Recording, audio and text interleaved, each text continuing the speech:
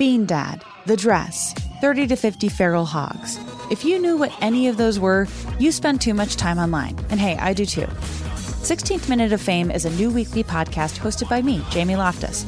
And every week we take a closer look at an internet character of the day. Who are they? What made them so notorious? How did the internet or the algorithm choose them? And what does a person do when they're suddenly confronted with more attention than the human psyche can handle? Listen to 16th Minute of Fame on the iHeartRadio app, Apple Podcasts, or wherever you get your podcasts. I'm Diosa. And I'm Mala. We are the creators of Locatora Radio, a radiophonic novela, which is a fancy way of saying a podcast. Welcome to Locatora Radio, Season 9. Love at first listen. We're older, we're wiser, and we're podcasting through a new decade of our lives. This season, we're falling in love with podcasting all over again. And getting to the heart of our stories. We're going places we've never gone before, and we're bringing you along with us. With new segments, correspondence, and a brand new sound.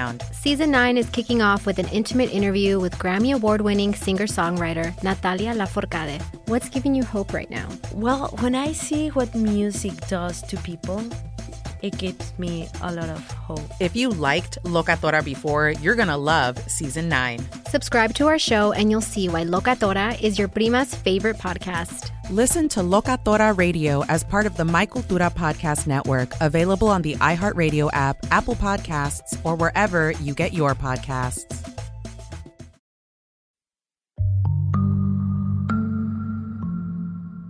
Hey, fellow travelers, I'm Lori Gottlieb.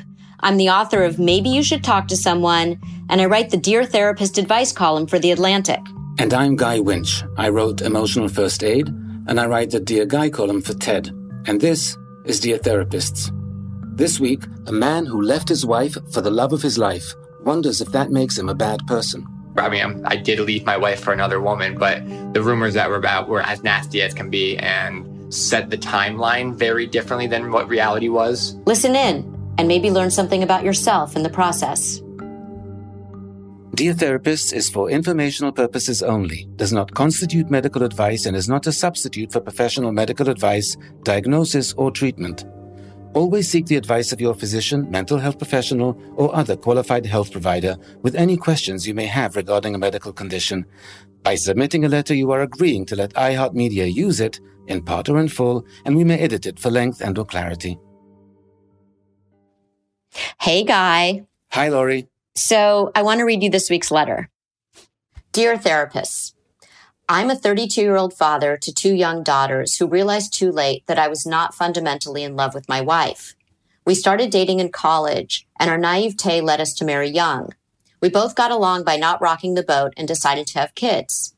When we had our first daughter, fatherhood engulfed me, and I had never been a part of something so important. However, I didn't feel at all connected to my wife. I loved my daughter, but I felt like I was alone in this endeavor. 2 years ago, my existence was lit afire by another woman, a coworker, to make it more complicated. And as we continued to seek out time to interact, we started sharing ourselves with each other in a way that we had never done with our spouses. Our existence was made complete by each other, and we couldn't go back to what it was before. Fairly recently, we both broke down and ended our marriages in a storm of shock, tears, anger, hatred, and sadness. My wife couldn't understand because she never really understood me. We acknowledged our marriage felt broken, but she expected us to try to fix it because of the commitment we had made. I am now locked in a bitter custody battle as I fight for my right to continue to be the father to my daughters. I am sympathetic to the position I put my ex-wife in, but I can't imagine that the cost of my fatherhood has to be staying in a marriage that I know was not going to give me the fulfilling existence that I can now have with this other woman. My life is over as I knew it. The world around me doesn't seem to accept my decision. My friends have abandoned me, my coworkers think I'm a scumbag, and my wife seems to be trying to poison everyone against me. I didn't think I was making a selfish decision by doing this, but the world around me is doing a good job of convincing me that I am all of the terrible things they say I am. I guess I just don't know how to think anymore about myself or the people around me. Thanks, Mike. Wow, so this is a please tell me I'm not a scumbag letter. And what's interesting to me in the letter is Mike is so articulate about his perspective and his feelings and his point of view, you really get a sense of how he feels about things. It's rich. And then on the other side, you get very unrich descriptions of what his wife experience is, and even what his girlfriend's experience is. And though he pays some lip service to, yes, my wife expected this or felt this, you don't get a sense that he really understands what his wife experiences, or perhaps what his girlfriend's is currently either. Right. You said it was like a, please tell me I'm not a scumbag letter. To me, it's, I need to get out of jail letter too, where he's portraying his existence as if he was in jail this whole time. And I understand the experience of feeling trapped, of feeling like you're unfulfilled, but he doesn't take any responsibility for why he might have felt that way because of some role that he might have had in this. And so it's kind of like I was in jail when I was married to my wife, and then this new woman, we complete each other. And yet he's more miserable than ever. Exactly. They both left their marriages. He doesn't really tell us, was it hard for her? I don't hear both of us are going through this and we're really struggling with this. It's I'm going through this. And your wife is now been left for this other woman. It's humiliating. You didn't have any interest in trying to see what went wrong in your marriage. Because she said, I want to try to fix it. Maybe you don't want to, but could you at least have those conversations so that there's some kind of different ending to that marriage? He wants us to assuage his guilt and say, no, you're not selfish, rather than him wanting to look inside and say, is there a piece of me that is selfish? And if we can get him to see that piece of himself, maybe he'll have more compassion for the people around him. There's another aspect to this that I wanted to point out, and that there's a lot of passivity that comes through. The whole flavor of the letter is like, all this stuff happened to me. We are all human. We can all make mistakes. He fell in love. That part happens. But what concerns me in these situations is that by not taking responsibility, you're feeling like a victim. Right. He wants to abdicate his responsibility by having us say, no. What you did, that was perfectly fine. And it's not so much what he did, it's the way in which he did it. Yes. And I wonder whether he feels guilt or he just feels the negative perception of the people around him. Because what we know from guilt, the research often shows that it really prevents people from enjoying life, and sometimes even causes them to self-punish. It's called the Dobby effect, based on the elf in the Harry Potter books that, used to smack his head against the wall and go, bad Dobby. And so there's this real phenomena that when you actually feel guilty and you're not dealing with it, you can somehow unconsciously take away the pleasure and enjoyment that you might have from life. You're listening to Dear Therapists from iHeartRadio. We'll be back after a quick break.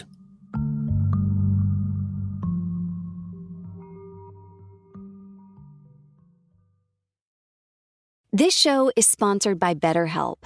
People don't always realize just how much their negative thoughts and experiences stick with them and weigh them down. You may find your brain constantly running through a highlight reel of bad moments. That comment your friend made last week that hurt your feelings. That frustrating thing your mom does. Or that silly thing you said in a meeting.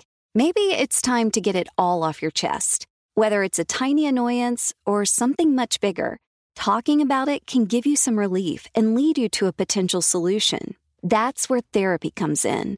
It's a safe space to share whatever's weighing you down and learn to process it so your internal highlight reel can focus on the good stuff. And BetterHelp offers affordable online therapy on a schedule that works for you. Connect with a licensed therapist by text, phone, or video call. Start the process in minutes and switch therapist anytime. Let it out with BetterHelp. Visit BetterHelp.com/DearTherapist today to get 10% off your first month. That's BetterHelp, HELP.com/DearTherapists. Bean Dad, The Dress, 30 to 50 Feral Hogs. If you knew what any of those were, you spend too much time online. And hey, I do too. 16th Minute of Fame is a new weekly podcast hosted by me, Jamie Loftus, where every week I take a closer look at an internet character of the day. Who were they? What made them so notorious? Why did the internet choose them?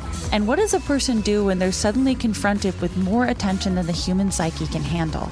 I'll be talking to internet historians, experts, and yes, the main characters themselves to get a fuller picture. Because I think that even outside individual experiences, a character of the day tells us something about how the internet worked at that time and how the attention economy developed into the freaky three-headed dragon it is today.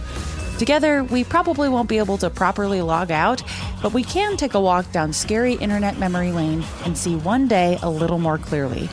Listen to 16th Minute of Fame on the iHeartRadio app, Apple Podcasts, or wherever you get your podcasts.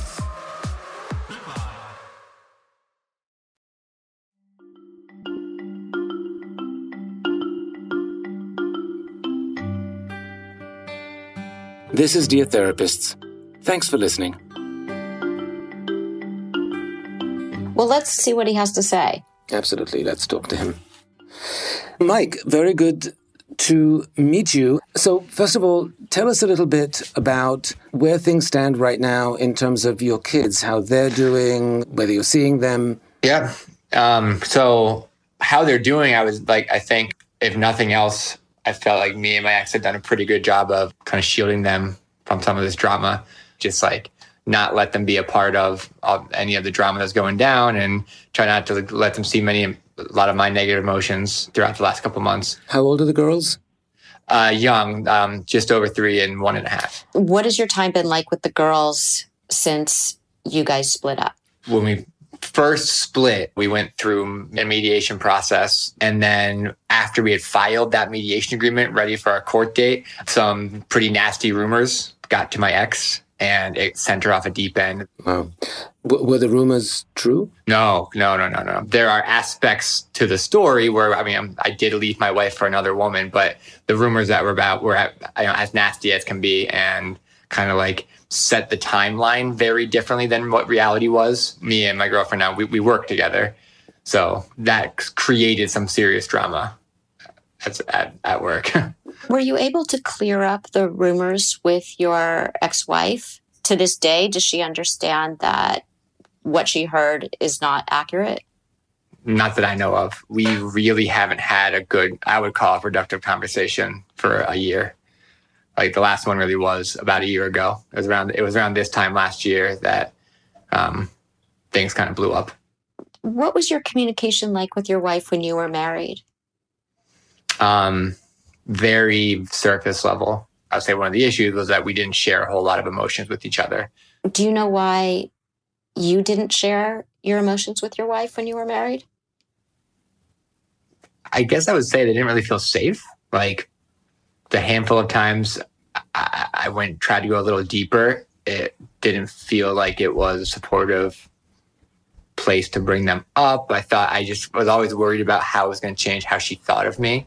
So like the couple of times I brought up what were some of my darker things, it was like almost like pushed aside, like don't burden me with that kind of thing.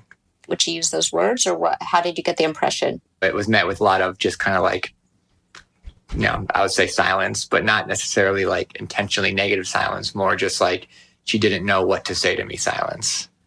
And what about the actual relationship? Were you able to talk with her about your dissatisfactions with it or the fact that it wasn't what you wanted it to be? Had you made efforts in that regard? I can think of like 2 or 3 times a few years ago where like I was telling her what was bothering me. And she snapped and said, "Stop telling me what I'm doing wrong." I remember like being taken aback, but thinking like that's not what I was doing necessarily, but it definitely felt like she didn't want to have that conversation about like how we could be doing differently. So I tried once or twice. I wouldn't say I tried very hard. It felt easier just to like live the surface level life that we had been kind of like living and making dinner, not saying much, put on a show, going to bed without much conversation.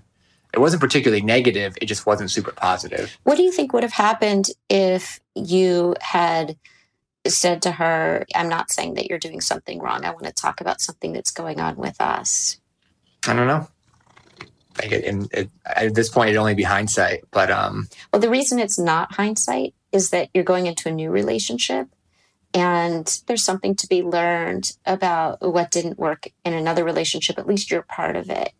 Yeah, okay. I hear that. And I'm just wondering, why do you think you did not pursue it, given how desperately alone and unhappy you felt? One of the things I've really been struggling with, I didn't necessarily know what I didn't have until I had it with somebody else. So like my existence wasn't super negative in a certain way. Like it wasn't like I went home every day miserable trying to avoid my wife. I didn't have a partnership that I've always felt like should have been there. So when I found it somewhere else, it was like, oh man, this is so eye-opening. It felt like I fell in love with someone else, and that's why I fell out of love with my wife. And I do struggle with wondering what could have happened if I had tried harder or tried differently. It's definitely something I get pretty down on myself about, wondering what I could have done differently to make the situation better for me and my ex, rather than just finding it somewhere else. Are there other areas in your life in which you kind of feel unsatisfied, but you really struggle to know how to make things better or to take the initiative? Because you seem to say, okay, I settled. Do you do that in other areas of your life? Yeah, I guess so. So like in my career, I am a classroom teacher. I don't have aspirations to do much more with it. I don't want to be an administrator. I don't want to be a principal. So it's not like I'm not unsatisfied, but I'm also not striving to do anything more with it. I think that in a certain way, that's kind of how I thought about my marriage at first. Something about the two seemed similar to me, like where I just kind of found myself going with what I had rather than thinking about how I wanted to change it. And do you do that in other relationships and friendships? Accept what there is and go with it rather than change it? I guess so. Well, you say all your friends have turned against you. Yeah, I've lost lots of friendships. Like my best man in my wedding since September.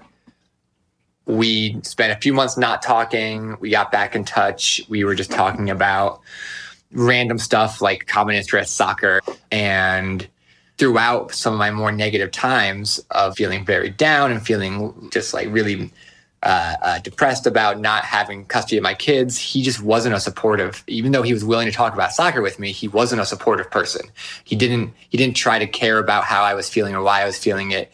It definitely felt like he thought it was more like, well, you made your decisions, so live with them kind of thing. And even though he was willing to be my friend, I think I'm choosing not to be a part of that friendship more than anything. But have you said to him, for example, like, dude, you are my best man. I really need your support right now. Did you talk to him about the friendship and fight for it? I tried to start a few conversations, and each one was met with some derision on his part. Of like, why can't you just let it go? And I said, like, you're my best friend. I've never been in a darker place than I am right now. And it wasn't met with just compassion that I would have thought the friendship would have carried with it. You know what strikes me about that friendship and also your first marriage, when you were feeling really unhappy and unsatisfied, is that I think what the other people didn't hear was, I understand where you're coming from too. And so with your friend, he probably had a lot of feelings, maybe based on rumor, maybe based on what actually happened. Earlier in our conversation, you said, I feel a lot of guilt around how I handled things. And I don't know if you've ever really said that to your wife about, I understand that I didn't handle certain things really well. That maybe you didn't feel like there was space for that, or that it would be met with more blame. But I don't know that your ex heard that. And I don't know that your friends have heard that either. It sounds like you were saying to your friend, I'm in a really dark place. I'm really struggling. And I think what your friend might have been hearing was, I left my wife. I left my kids. I'm with the love of my life. And I'm a victim. Right? And maybe that isn't the place that your friend could meet you. Maybe your friend could meet you in a place of, I know this is really complicated. I know that you might not have a lot of sympathy for me right now. I know that I did a lot of things wrong and I didn't handle them well. And I can understand why you might have the feelings that you have about me. And at the same time, maybe we could have a more nuanced conversation about how complicated the situation was. And here's what I'm willing to take responsibility for. And also here's where I'm struggling. I think that might be part of the reason that people aren't able to have the compassion for you that you do deserve? Interesting. So that definitely sits well. Something I realize is that like almost like perspective taking is not my natural instinct. So I do know that. And I don't think I tried hard enough to figure out where he was. I have apologized or tried to apologize more than once to my ex. I really tried to be as sincere as possible at different times. Just like, I'm so sorry for this and for what happened and for what this brought to your life as well. But so there's a but there already. I'm so sorry that I ruined your life, but right. I think you hit it on the head right there when you said perspective taking is a little bit of a challenge for you.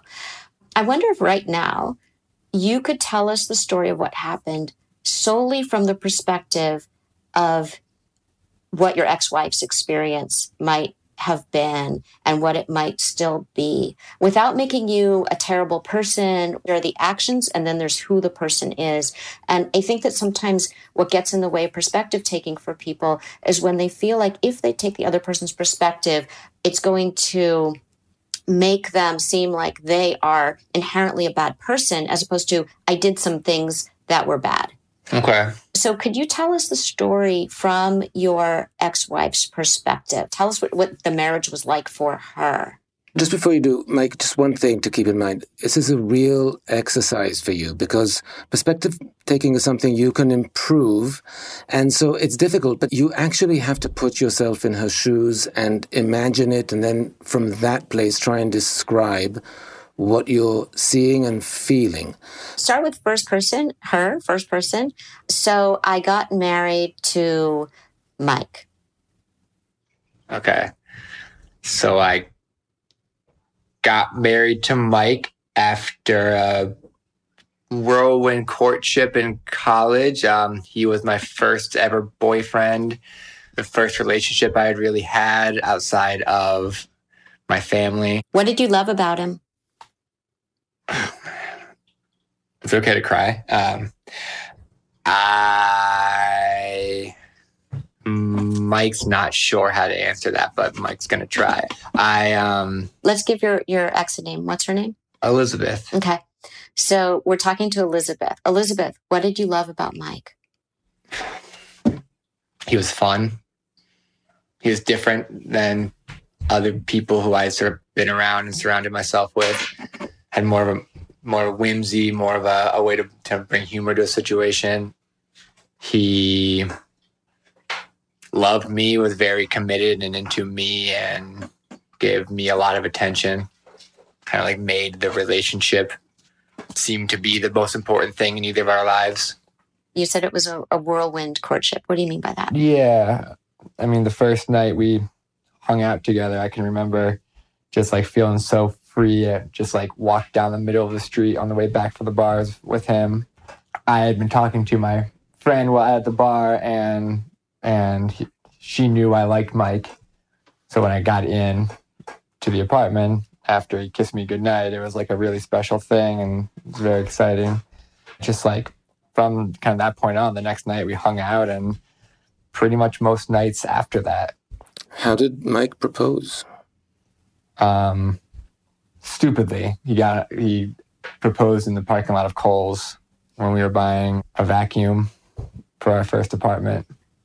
Did he have a ring? He did have a ring. It was a family ring. Mike doesn't find a whole lot of value in expensive jewelry, and really appreciated not having to spend a full paychecks on something. But there was a family ring that I knew was meaningful to me and was meaningful to my mom, so he thought it'd be meaningful to me. Did you find the proposal romantic, or did you feel like it wasn't really thought out? I was really excited. On hindsight, as I thought more about it in the story, I think I would have liked a better story to tell. But in the moment, it felt very him. Did you say that to Mike ever, that there might be an opportunity for him to improve on that? You mean to... On a birthday or an anniversary to... No. Make a romantic gesture? No, I never did.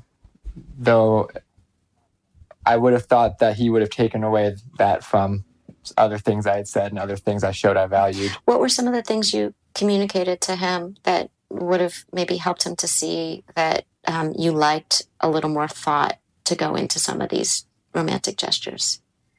I'm not sure I could have said much. He's pretty stubborn in opinions he has.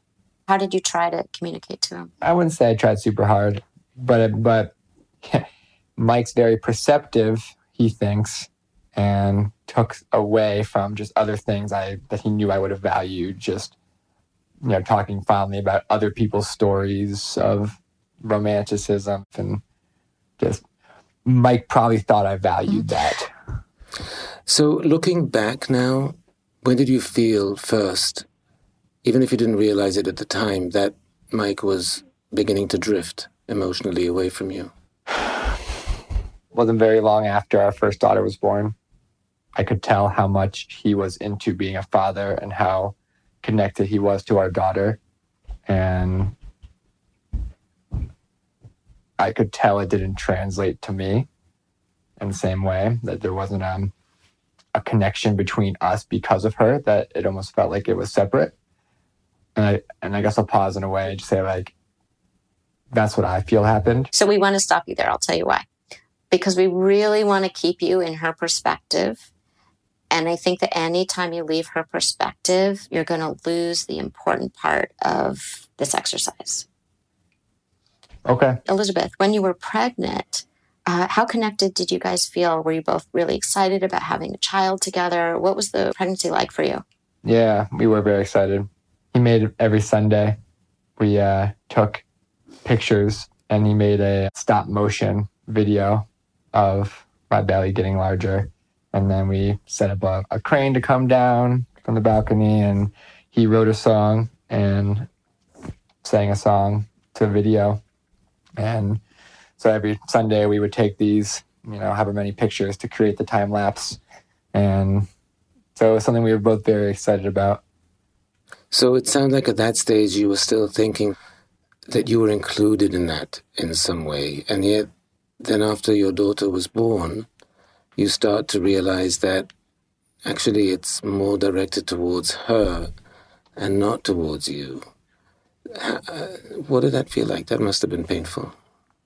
Probably. I think it was easy to not look it directly in the face because of just my own excitement and taking care of a young child. I put a lot of my energy into that and put a lot of pressure on myself to do everything right as a mother. And I think that took away some of my attention to my feelings about my relationship with Mike. And yet there must have been moments where you felt it. Yeah, there were. Yeah, I specifically asked one of my cousins who I'm close with, we're the same age, if he also felt lonely, because I was feeling very lonely in that stage of my life. I guess that was 6 months after, or more like a year after our daughter was born, when I asked my cousin that. How did Mike know that you asked your cousin about this? I told him after he told me he wanted to leave me. Mike and I had a lot of conversation between when he dropped that bombshell on me and when our ability to communicate broke down. I tricked myself into feeling like it was actually for the better that we were separating and that we would be better apart. How so? I think he held me back in a certain way. I think he had a pretty overbearing personality, and I don't think I wanted to rock the boat enough or cared enough to kind of to assert my own opinions into the relationship. But were you not thinking that you were going to be together forever? I was. Up until the end, I was. Once we had kids and then had another, I thought it was going to be a foregone conclusion. How did you and Mike talk about having a second kid, given that you were feeling disconnected and you were feeling like Mike was more invested in your daughter than in you? Yeah. Did you want that, Elizabeth? I did. I'm the oldest of 2 girls, and me and my sister are really close. So, through our whole relationship, 2 kids was kind of what we thought we were going to have. So after the first was born, it was almost like an ongoing kind of unspoken, mostly than spoken thing of, well, when are we going to have another one? The fact that Mike wanted to have another child must have reassured you that he was invested in the marriage, that he cared enough about you, that he wanted to expand the family. That must have given you some hope. Yeah, I bet it was easy to feel that way.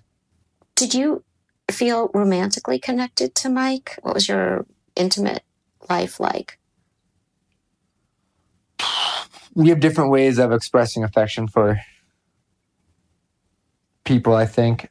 How did you express affection for him? The affection was very much driven by Mike. And when it started to lessen, I didn't even notice until it was nearly gone. And when it was nearly gone, did you say anything or did you miss it? I didn't say anything. Did you miss it? Did you feel hurt? It added to feelings of loneliness I had had. You were really expecting that this was a relationship that would go on, have its ups and downs. Tell us about when that bubble burst. Tell us about the bombshell. I knew that Mike had something going on. He was drinking more. There was something very clearly between us that were kind of skirting a certain issue of just like general unhappiness, and I was sharing in him my general unhappiness as well. When we expressed loneliness in each other. And wait, hold on, Elizabeth. Elizabeth, what happened when you would express your unhappiness and loneliness to Mike? How did he respond to you? By putting it on the relationship. What did that look like? Like acting like a, yeah, see, kind of thing. We are both lonely. Looking back on it, feels easy to see that Mike was kind of like setting up. Mike might have been Elizabeth, but when you were sharing yours, when most people do that, what they hope is for the other person to reach the gap, is to reach across the gulf. It's usually a request to get closer. So what you were doing was asking him to get closer. I'm not sure it seemed like to Mike that that's what I was doing. Perhaps not, but that's what you were doing. I don't know. We call those making bids, right? You were making a bid for some kind of connection. And when you would make a bid for connection, he would say, this is why the relationship is doomed. What did that feel like to you? I don't know. Let me ask the question differently. So remember that guy with the whirlwind courtship, the guy that was so fun and he felt so attentive and he really loved you and you were so excited to marry him. What did that feel like when the person you love that much and that you're trying to reconnect with won't engage with you? Lonely. Probably felt a little, I don't know, untethered to anything. Elizabeth, you just had 2 kids, and you talk to your friends, and they tell you, yeah, it's a rough patch, that happens.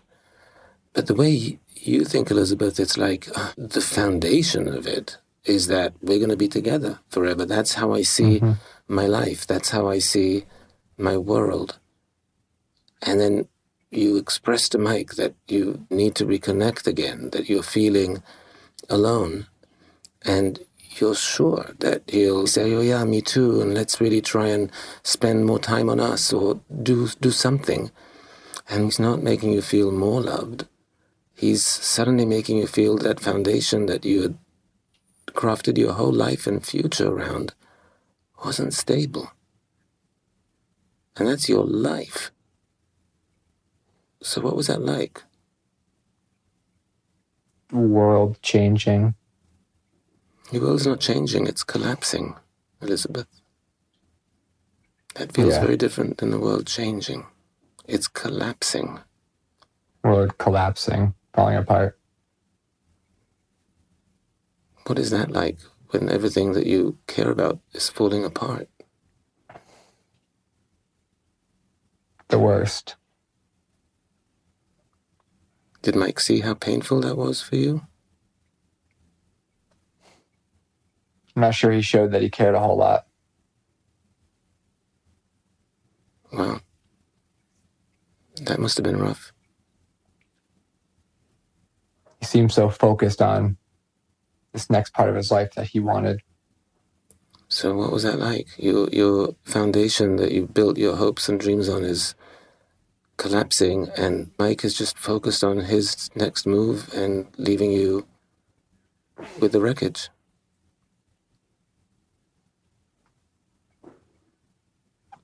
However many synonyms that mean really, really, really hard.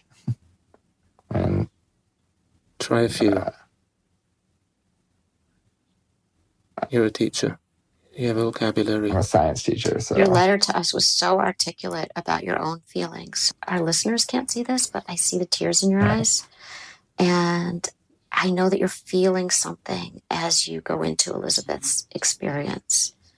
And so I know you have words. It's guilt. I've held on to. I think you might have some guilt, and we hear that in your letter, but I also think that you have something more than that, which is empathy.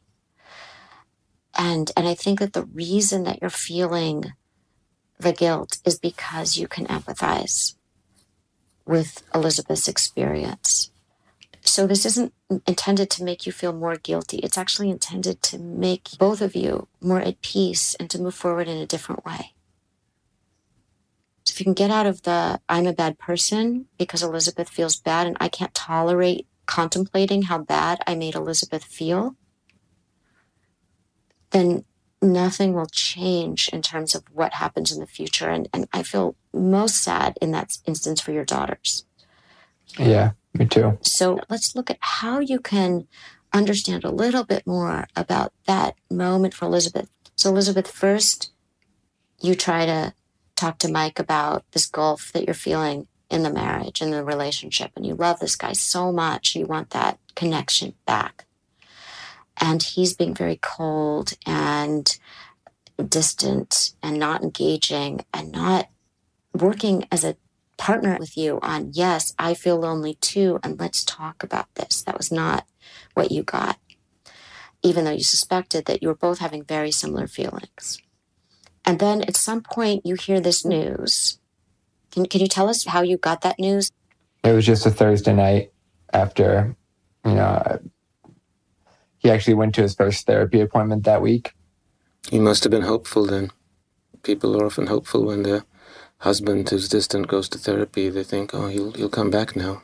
It felt like he can't talk to me about whatever he's going through, but I'm happy he has someone to talk to about it. How did the therapy happen for Mike? He just told me one day I made a therapy appointment, and he told me he made it before the birth of our second child, but then the first appointment wasn't until a month later.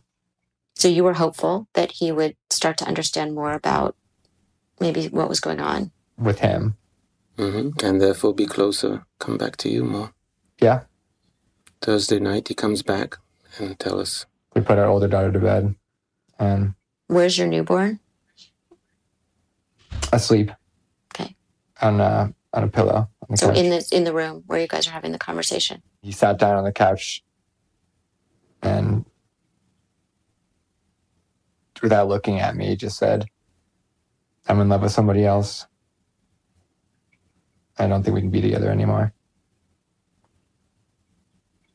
Wow. Well, how did you feel first? What was going through your body? A lot of physical reaction to shock. Just wanted to cry, but couldn't really cry. Wanted to ask a million questions, but didn't know what questions to ask. Asked him who it was. Wasn't super surprised about who it was. And you realized that this was going on while you were pregnant. Mm-hmm. Remember in the first pregnancy, how Mike did that time lapse and was so invested in the baby. Was he involved in that way with the second pregnancy while he was having this other relationship? He was always so invested in our other daughter. That seems to be where his focus was throughout the second pregnancy. But it didn't feel the same as the first pregnancy. It didn't feel the same connection between us. So here we are. It's a month. You've just given birth. You have a newborn right there. Your husband just came back from therapy and you're thinking, okay, maybe this is the start of us reconnecting and becoming a real family again. And he tells you that he's in love with someone else. And you know who it is. And it makes sense to you. And in that moment, what is it you're realizing? Hopeless. How can I do this without myself? What is it you feel when your whole world is just being taken away from you? It's more than hopeless.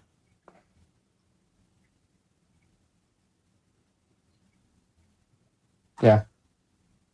I'm saying this to Mike now. You're stuck in your head that if you really describe how she feels, it makes you the bad person who made her feel that way. And that's stopping you from connecting to what her experience was.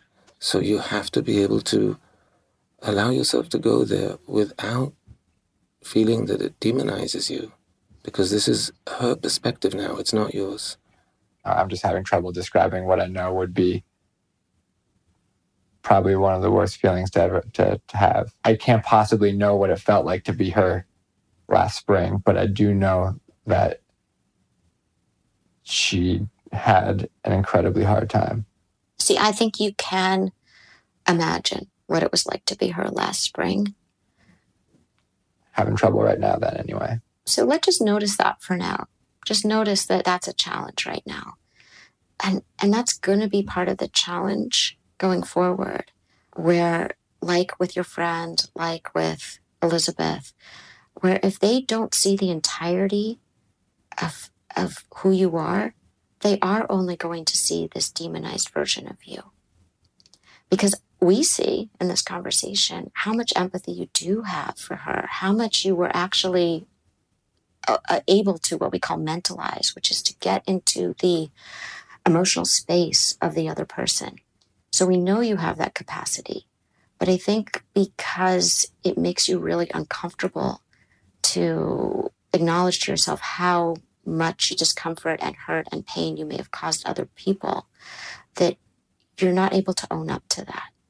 Saying, I'm sorry, but is not what will help you move forward or Elizabeth move forward or your kids eventually make sense of this in a way that works well for you guys as a family. It felt incredibly unfair to be me as Elizabeth. It was unfair. I had done everything right up to that point. I got married. I had a house. I had kids. I had a husband who I thought loved me. And here I am, 30 years old, and I can't even imagine what my life was going to look like a month from now, a year from now, 5 years from now. Yeah. And there's the other piece of she loves you. And there's the heartbreak part of it too. And we're not saying that Elizabeth didn't have a role in this. Clearly, as we saw, she did. You know, she may have tried in her way to bring things up, but neither of you knew how to communicate. I think if Elizabeth was on this call, she would feel this relief of, oh, wow, he can see me. He understands something about why this was so devastating for me in a way that you've never expressed to her before. And there's something as humans where what we really need is, I see you, I hear you, I understand you. Doesn't make it all better, doesn't change whatever feeling she's going to have, but there's something that shifts in the dynamic between the two of you when someone says, oh, wow, you get it. This was how I felt. And you can see that. There's something so healing about that. And the healing, Mike, depends on you getting it right so that she really feels that you get it. And that could be really useful to you both as co-parents going forward and to you. Yeah, I hear you. It's having lived the relationship now from what it is for the last however many months where it's been so negative that we can barely communicate. I don't know if she's even in a place to hear from me in that way.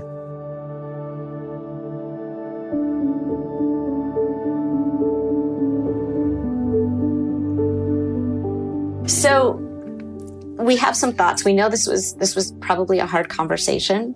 It really, really was. Yeah. And the reason is we only had this short time with you, and we really want to help you feel better going forward. And that doesn't mean that feeling better is going to be us saying, you're not a scumbag. But I will say you're not a scumbag, which is what you asked in your letter. But we don't think that's actually going to be that helpful to you to hear it from us. What we think is going to be more helpful is if you can work more on that perspective taking so that people can see that you understand their experience as well. And also that you own, without buts, without exceptions, that you own your part in it. You had reasons for doing what you did. But in hindsight, I think you can see that there were also ways that you handled it that maybe going forward you wouldn't handle a similar situation.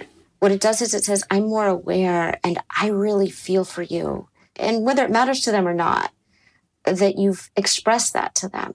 And it's not just a general, I'm sorry, but it's what we were doing earlier of, wow, now I really see how this must have felt and how you feel now, right? We'd like you to write a letter that explains, from Elizabeth's point of view, what her experience was and what the consequences of your action were from her perspective.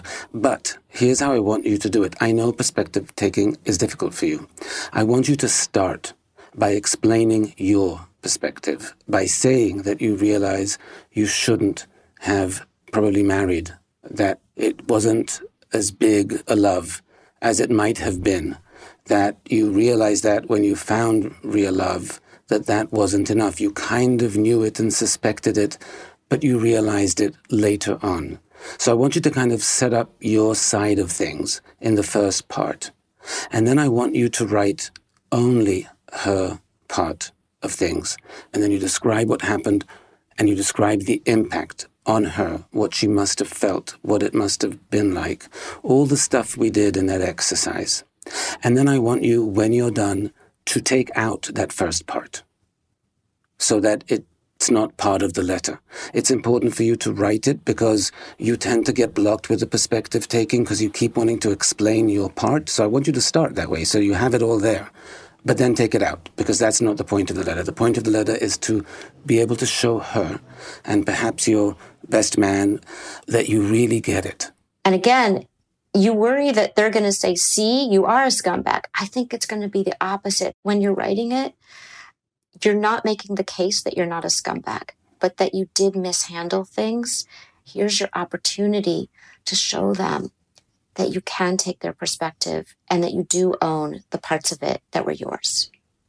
Yeah. Mike, it was good to talk to you, and we really do wish you the best. Hey, you guys too. Take care, Mike. We look forward to hearing back from you. Okay, take care. Bye. So, Lori, what do you think is going to happen?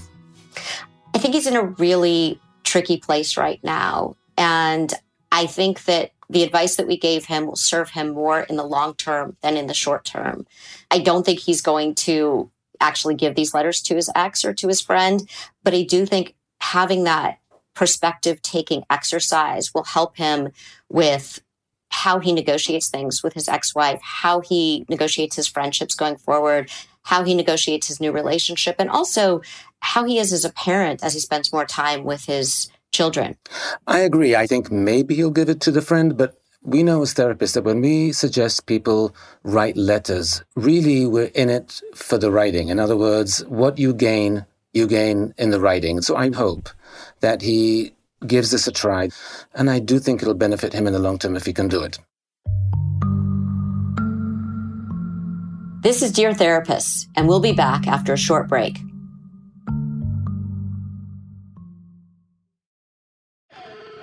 Bean Dad, The Dress, 30 to 50 Feral Hogs. If you knew what any of those were, you spend too much time online.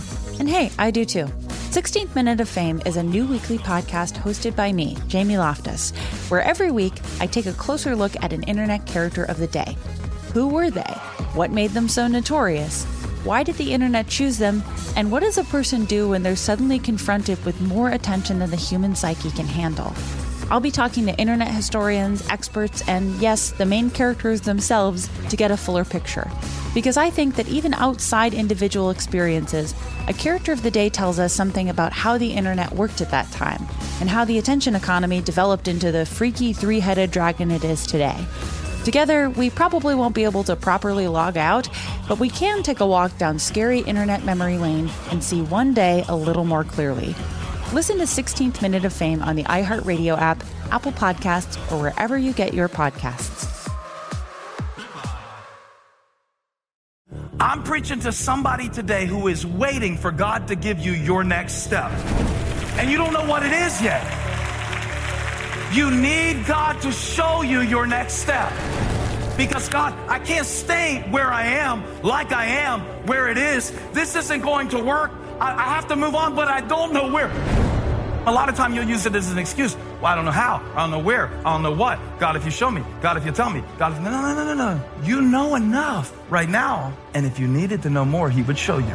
Hey, this is Stephen Furtick. I want to invite you to listen to my podcast, Elevation with Stephen Furtick. I am here to help you for the battles that you face in life, for the times when you feel discouraged, for the times that you need guidance from God. I want to give you the truth of what he says about you to help you rise to your full potential. Listen to Elevation with Stephen Furtick every Sunday and Friday on the iHeartRadio app, Apple Podcasts, or wherever you get your podcasts.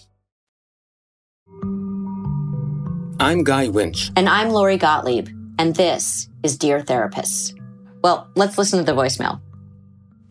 So I wrote 2 letters this morning, one to who my best man was and one to my ex. It's hard to describe the experience. I chose not to take one part of your advice. I did not write my own perspective down before writing what I thought was theirs. I felt this morning that I focused too much on my own perspective, and I was trying to move beyond it and trying to find theirs without needing to name mine first. Ultimately, I cried a lot while writing the letter to my ex in the same way I felt the experience while I was describing it. I don't want to lose sight of the negative feelings that I caused her. I just hope that at some point she can forgive me for those negative feelings. And yeah, just for the sake of our daughters, if nothing else. I sent the email to my best friend, a lot shorter. I didn't add as many details, but I did want him to see that I had not been thinking of his perspective much at all. And I hope he can hear that. And especially when it comes to the pressure I was putting on him to feel and think a certain way about my life, as I was just desperately seeking his understanding.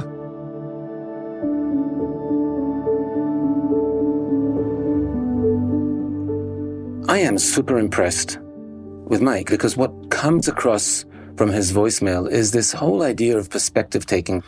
He really took that on board, and I'm hopeful that he's looking at relationships slightly differently and is going to conduct himself differently going forward.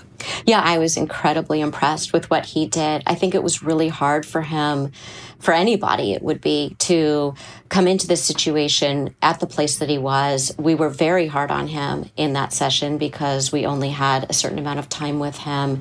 And sometimes people aren't able to take in what you're giving them when you move that quickly. And so in a therapy session, we would not move that quickly. It would be weeks of that, months. Right, exactly. So it was really interesting to see that even though at the end of that call, he seemed a bit deflated, he really took in what we said, and so much to the point that he decided not even to include his own perspective because he realized, I have trouble taking other people's perspective. Now, of course, we want him to keep his perspective. We don't ever want someone to lose their own perspective. But I think that he was realizing that the exercise would be easier for him in this instance if he did it that way. And the one thing that I want to say, if he's listening to this, is that he said, I hope that they'll forgive me. And what I want to say is, Mike, I hope that you will forgive yourself. That's the place we want to get him to, that once he can take this other perspective, that eventually he will come to a place of forgiving himself as well. And I think then he will be able to really move forward. I agree. And I think that what's lovely to hear is when we're telling someone that there's an important part of life that is not appearing on their radar, and then they respond in a way that indicates that it's now appearing on their radar. It gives us as therapists, and for Mike, a lot of hope.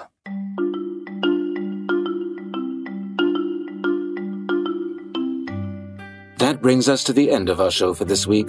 Thank you so much for listening. You can follow us both online. I'm at LoriGottlieb.com, and you can follow me on Twitter at LoriGottlieb1 or on Instagram at LoriGottlieb_author. And I'm at GuyWinch.com. I'm on Twitter and on Instagram at GuyWinch. If you have a dilemma you'd like to discuss with us, big or small, email us at loriandguy@iheartmedia.com. Our executive producer is Christopher Hasiotis. We're produced and edited by Mike Johns. Special thanks to Samuel Benefield and to our podcast fairy godmother, Katie Couric. Next week, there's an old real estate adage that goes, location, location, location. We'll talk about how that applies in a marriage. I think I said many times, I never want to live in Omaha, ever. And I said I'd never want to live in New York. And we did both. Dear Therapist is a production of iHeartRadio.